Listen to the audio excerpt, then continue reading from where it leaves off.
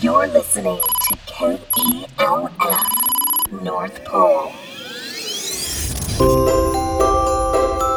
Welcome to Millennial Santa, broadcasting from KELF, the North Pole's radio station.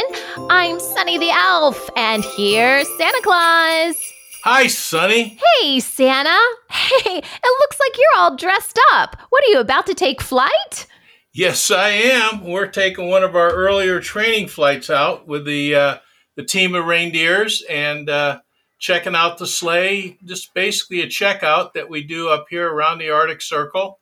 And we all look forward to it this time of the year. Yeah, it's definitely important. Got to take those safety precautions for sure. Well, Zoe from Delaware has a question about flying. She says, Santa, I'm sure there are planes flying on Christmas Eve, but they don't ever see you. Why is that? Good question, Zoe. And I almost hate to give out my secrets, but here goes.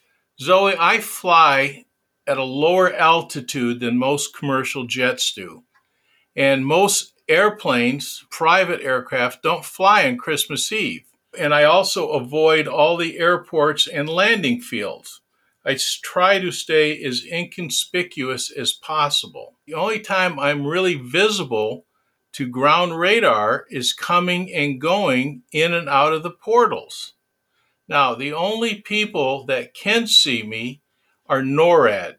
NORAD has a way of tracking me, and they track me through their ground radars and also through their satellite radars.